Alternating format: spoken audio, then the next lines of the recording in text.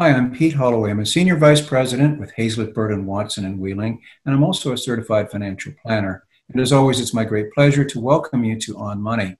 Today is a show I've been looking forward to for not quite a while, but for a while. This is probably my favorite guest and may also be the person I've done the most shows with. John Deskins is the Director of Business and Economic Research at WVU. He has an MA and PhD from the University of Tennessee in economics. Why is he so important? When the legislative session begins every January in Charleston, one of the first briefings they get, if not the first, comes from John Deskins about the state of the state and its economically. And what he's going to talk about today is how has COVID affected the economics of West Virginia? And with that, I'm going to turn it over to John. Thank you, John. Thank you so much. As always, I'm always enjoy coming on and visiting, and certainly glad to be here. I will say that today the talk is going to be way different than what we've seen at any point in the past when I've visited you. I mean, we are in a very, very unusual economic circumstance, certainly the most environment that I've seen in my lifetime. Probably it's the most unusual economic environment that we've seen since the Great Depression in the 1930s. So the talk is not going to be kind of the typical talk that we go through. Anyway, we'll get right to it. I will share my screen. I have a few figures up on my screen. Everybody can see that okay? Looks good. Okay, very good.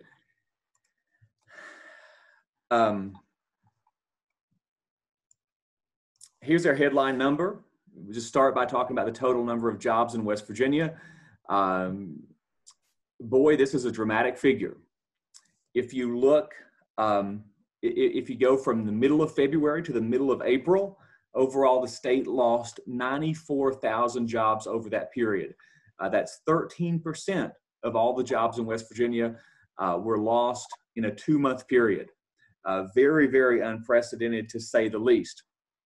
But as dramatic as that sounds and as negative as that sounds, we actually jumped back, added back 13,000 jobs from the middle of April to the middle of May. So down 94,000 jobs, but over the course of late April, early May, we added 13,000. And of course, we eagerly await to see what the June number is going to be to see if that momentum continues. The June number will be out soon, but we don't quite have it yet. I just will say, you can look at the figure there. The figure goes back to 1990. You can see that job loss of 94,000 basically puts West Virginia back to where it was in about 1992 or 1993 in terms of the total number of jobs in the state. Now here we see a comparison between West Virginia and the neighboring states and the nation as a whole. The blue bars show you the drop that we observed from mid-February to mid-April, and then the yellow bars show you the bounce back that we saw from mid-April to mid-May. Now that 13% drop that you see in West Virginia is incredibly bad as that sounds. That actually wasn't as bad as the nation. The nation lost 14% of total jobs over that period. And some of our neighboring states, Ohio, Kentucky, Pennsylvania, lost even more jobs. So it's weird to say it, but 13% job loss was not as bad as it could have been, not as bad as it was in neighboring states. The 2% bounce back that we saw the following month was in line with the national bounce back, and you see the bounce back across other states there. Now here we see the job loss by sector. The blue bars again show you that mid-February to mid-April period, and then the yellow bars show you that mid-April to mid-May period. During that bad 2-month period where we really saw those job losses, every single sector in West Virginia lost jobs. But unsurprisingly, the leisure and hospitality sector has been the hardest hit. Over that 2-month period, leisure and hospitality lost 53% of all the jobs in that sector. But that's not surprising at all. I mean, if nobody's going to resorts or anything like that during the peak of this COVID crisis, nobody's going to bars, nobody's going to restaurants. So it's not surprising that sector lost a lot of activity. Services lost a lot in general. Retail lost a lot. Other services were down 14%. Retail was down 13% in terms of job loss over that period. Interestingly, the education and healthcare sector, which is mostly healthcare, that sector lost about 13,000 jobs over that period. That may be surprising in some sense because part of healthcare was booming, right? With these COVID-19 cases, the emergency rooms and part of the healthcare sector was booming. But you have to remember that healthcare sector includes, a wide array of areas like dentists and eye doctors and all these other elective procedures, and all those things were completely offline over this period. So that's where the losses in healthcare were coming, because of all those elective procedures and preventative care that was on hold. Here you see the unemployment rate. This figure kind of looks similar to that first figure that I showed you, just in terms of the very, very sharp shock that we experienced over the course of March and April. Now, if you go back to February, just before the crisis started, the unemployment rate in West Virginia was 4.9%. And you can look back, I'm showing you the unemployment rate here since 1976. 4.9% is a good unemployment rate. That's essentially the lowest unemployment rate that we've seen in the last 40 years, except for a little period there just before the last national recession in 08 or thereabouts. But the unemployment rate jumped from about 5% up to essentially 16% over the course of 2 months. Unemployment rate jumped up to about 16%. The good news is, for the May reading, which reflects data during the middle of the month of May, the unemployment rate jumped or it fell back down to about 13%. So we go from 5 to 16 to 13. Again, we don't have the June reading yet, but we are eagerly anticipating what that June reading is going to be. We are, very curious to see if that decline continues, to see if we continue to see steady improvement. And I just will say, we've seen periods like this before. If you look back there in the figure, go back to the early 1980s, unemployment in West Virginia was even up to 18-19%. So we've had economic, trouble before. Certainly the Great Depression, unemployment was higher than 16% as well. But the pace of decline, completely unprecedented. I mean, literally over the course of 2 months, we saw an 11 percentage point jump in unemployment. Never have we seen something happen that rapidly. Anyway, moving on. This figure shows you the magnitude of the jump in unemployment over that decline period, and then the yellow bars show you how much of an improvement we've seen already for the May reading, again, for West Virginia and for the neighboring states. Similar to what we saw before, the jump in unemployment in West Virginia isn't as bad as what we saw for the nation as a whole, just a little bit less than the nation as a whole. And the jump in unemployment was a little bit worse in Pennsylvania and Kentucky. That's consistent with the earlier data. And again, never in my life would I have thought that I would say, we saw an 11 percentage point jump in unemployment, but that wasn't as bad as it could have been. I never imagined myself saying that. Here's one more piece of data that we have, the unemployment insurance claims filings that we get from Workforce West Virginia. Similar story. Again, all these pieces of data are telling a similar story. I'm just going through as many pieces of data as we have that are available at the moment to try to understand the magnitude of this crisis. But the unemployment insurance claims data that we saw in West Virginia just before the crisis, going back to the 1st of March, we had about a little bit less than 20,000 people in West Virginia on unemployment insurance. Over the course of a month and a half, that figure jumped up to almost 150,000, from 20,000 up to almost 150,000. But the good news is we are already down to less than half of that peak. From the course of mid-April to now mid-June, we're down to half of what we were in mid-April. So that's encouraging news.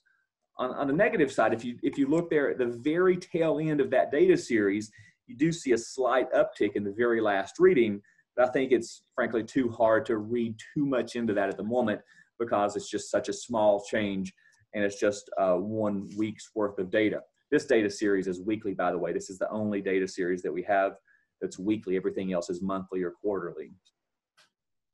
To move away from the labor market for a second, here we see West Virginia coal production. Coal production has fallen 31% on the year. Just going back to the beginning of January to the last reading that we had in June, we're down 31%. And if you look back, you can see that trough that the state experienced in 2016 when the state fell down, to our lowest level of coal production that we've seen in a long, long time, or in modern history. We are actually now 10% below that 2016 trough. So, so where we stand right now is the lowest level that we've seen in essentially modern history, 30% loss on the year. Natural gas has fallen by a much smaller margin. Right now, we're looking at declines in natural gas production in the state of about 4% on the year. So natural gas has suffered, but not anywhere near the same magnitude as we saw with coal. So that's what we have so far. I mean, again, economic data, this is very unfortunate, and it's just, we wish we had better data, but economic data come with a lag. We don't have good income data yet. We don't have good economic output or GDP data yet. I'm just showing you what we have because we just have to wait to get more time to get a full picture of all the economic data that are out there. Sure. In the stock market, which obviously I'm familiar with, there's been a pretty nice but bumpy recovery. I'm not asking you to predict, but it looked like there were some pretty sharp increases or comebacks on all that data. Do you think that's going to continue, or are you able to even speculate on that? Well, that's where we're going next. That's my next slide. Oh, I'm good. So this is one reason why you and I get along so well. We're thinking alike. We're on the same page. But first off, I will just say that, this recession is like no other, right? Recessions happen for a variety of reasons. It's not like there's any one cause to a recession, but I mean, it's generally the rule that, recessions happen because, economic problems emerge in the economy. They lead to recessions. For example, if you look back to the 2008-2009 national recession, economic problems emerged. Economic problems emerged that were going back up to a decade or more before that recession. Those economic problems kind of come to a head. That puts the economy into recession. Economists can study those issues. We can think about how long is it going to take for these economic problems to unravel, and we can make a good projection on a possible recovery scenario. But this recession is very unusual because the cause isn't related to economics. This is not a recession that's been caused by economic problems. Matter of fact, if you look back to the first of the year, the national economy was doing very well. Unemployment was extremely low. Job growth was strong. Output growth was strong. The economy was doing just fine. And all of a sudden, we have this public health crisis that just comes completely out of the blue and causes us to shut down. In some sense, it was unusual because this was a recession by design. We specifically made a conscious decision to stay home from work and to close down certain businesses like restaurants and movie theaters and bars, etc. This is unlike anything that we've seen before. The recession was entirely caused by public health concerns, not by economic concerns. So that makes forecasting very difficult. Now, we'll tell you, this is not a good joke, but I'll tell the joke anyway. The old story goes, why did God create economists?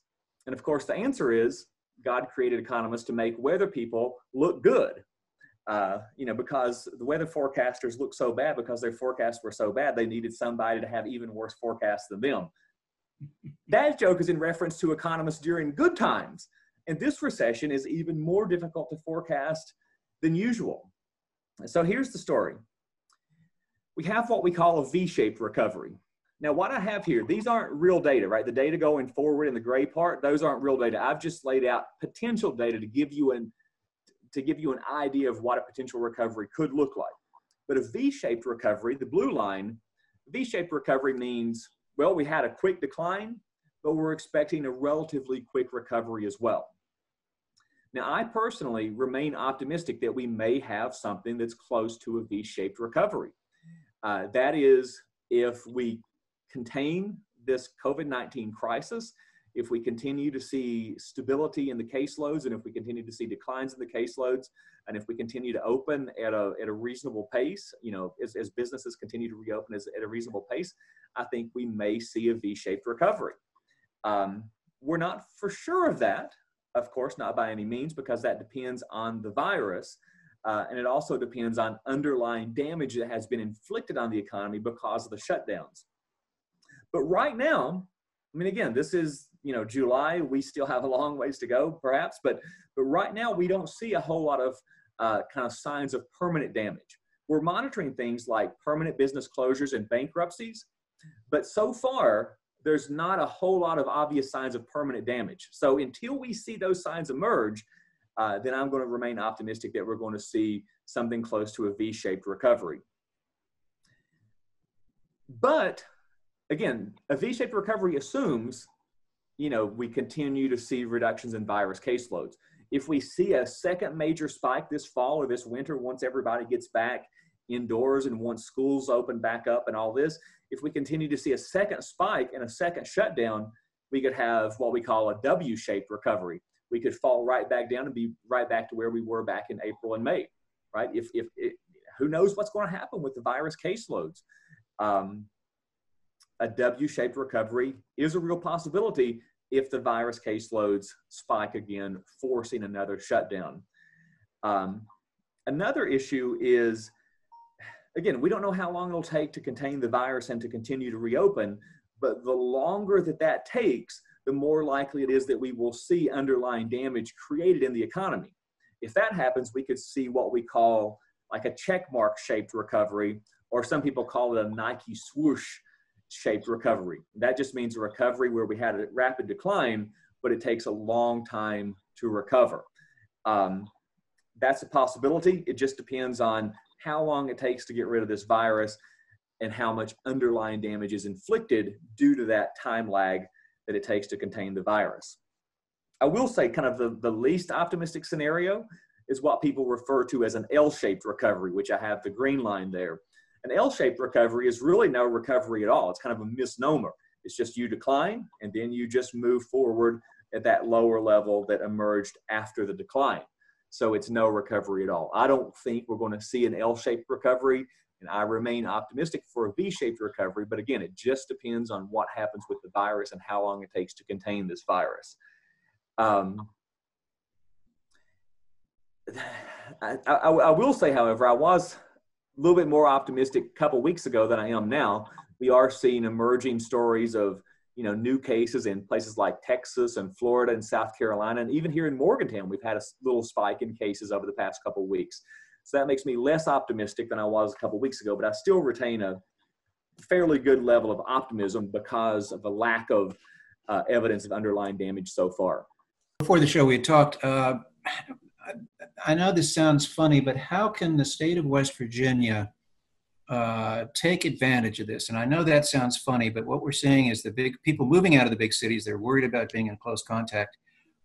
Is this something you've looked at or might make sense? You'd mentioned before the show remote work. What a pretty place to do your remote work. Instead of looking out a window at another building, but seeing the West Virginia hills. Is there a way we can, again, take advantage of that? And I know that sounds horrible, but let's do it. Well, as tough as it's been over the past few months, I think we may see some real silver linings emerge from this. Remote work is a real possibility. If you look back to, the end of last year, or even the first part of this year, you can see a lot of evidence of companies moving to more remote work, especially the kind of like big cutting edge tech companies. A lot of evidence that they're hiring just more people to just work from home. They can just do their job from home.